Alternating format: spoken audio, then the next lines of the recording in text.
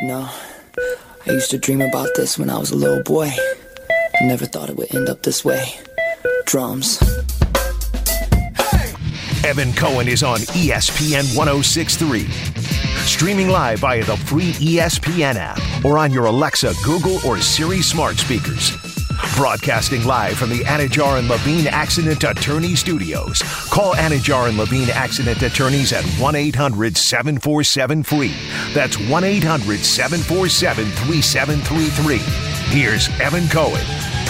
Okay, welcome to the show. Evan Cohen with you on the 31st day of May 2022 as we get the show on the road, as always, driven by Ed Morse. People in South Florida, you know Ed Morse Automotive Group. You know, unfortunately, unlike the Heat the other night, they are not eliminated. They're still here, and they've been here for 75 years, and I've been a huge fan of Ed Morse Automotive for the last 20. That's how long I've been working with and purchasing cars, leasing cars, whatever it may be, from Ed Morse. Ed Morse is family-owned and operated for over 75 years, and they truly go above and beyond for their customers. If you're looking for a Cadillac, they probably have it in one of their 3 Ed Morse Cadillac dealerships in South Florida. There's also Honda in Riviera Beach, Toyota in Delray Beach, and Chevy Buick GMC in Sunrise. Find out more at edmorse.com.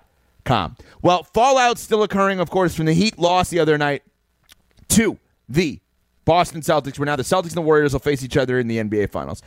But I think there's one major lingering issue that the league now has to deal with, in my opinion, that stemmed from that game the other night.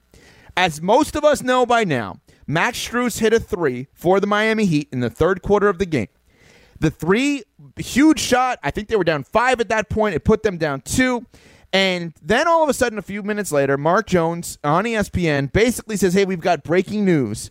That three-pointer has now been ruled out of bounds, and Max Strus' 3 does not count. And they took the 3 points off the board.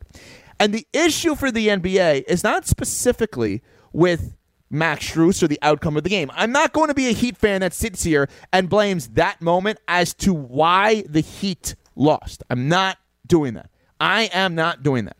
What I am going to tell you is the NBA has to figure out what to do here, because per Ira Winderman of the South Florida Sun Sentinel, every 3 is reviewed, the NBA said, as to whether or not it's a 3 or a 2. That is the goal, is we are going to watch in the league office whether or not a shot is a 3 or a 2.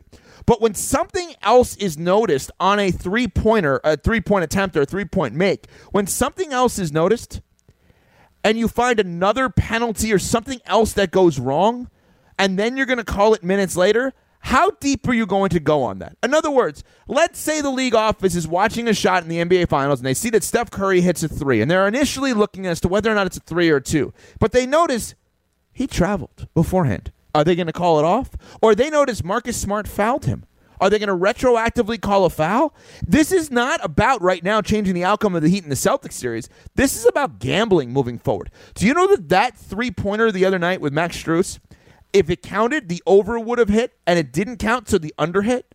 You can't have this, because fans will now retroactively complain. The NBA has to straighten this whole thing out. You cannot have calls minutes later for something that you weren't even looking at. I mean, how many times in the NFL do we watch something and we either hear it's not replayable or that penalty that occurred on that play is not what they're reviewing. They're reviewing something else. Or they're reviewing the penalty, but a guy steps out of bounds, so they can't necessarily review that. This is where they get themselves into a slippery slope, because they were not reviewing whether or not Max Strus stepped out of bounds. They were simply reviewing whether or not it was a 3 or a 2. But the unintended consequence, at least for Miami in that spot, again, it didn't change I'm not saying to change the outcome, but the unintended consequence in that spot was that they found something else while looking for 3 versus 2. Are they okay with that moving forward? And if so, how deep are you going to go in allowing the refs and the review officials to find other things within plays and then call them minutes later?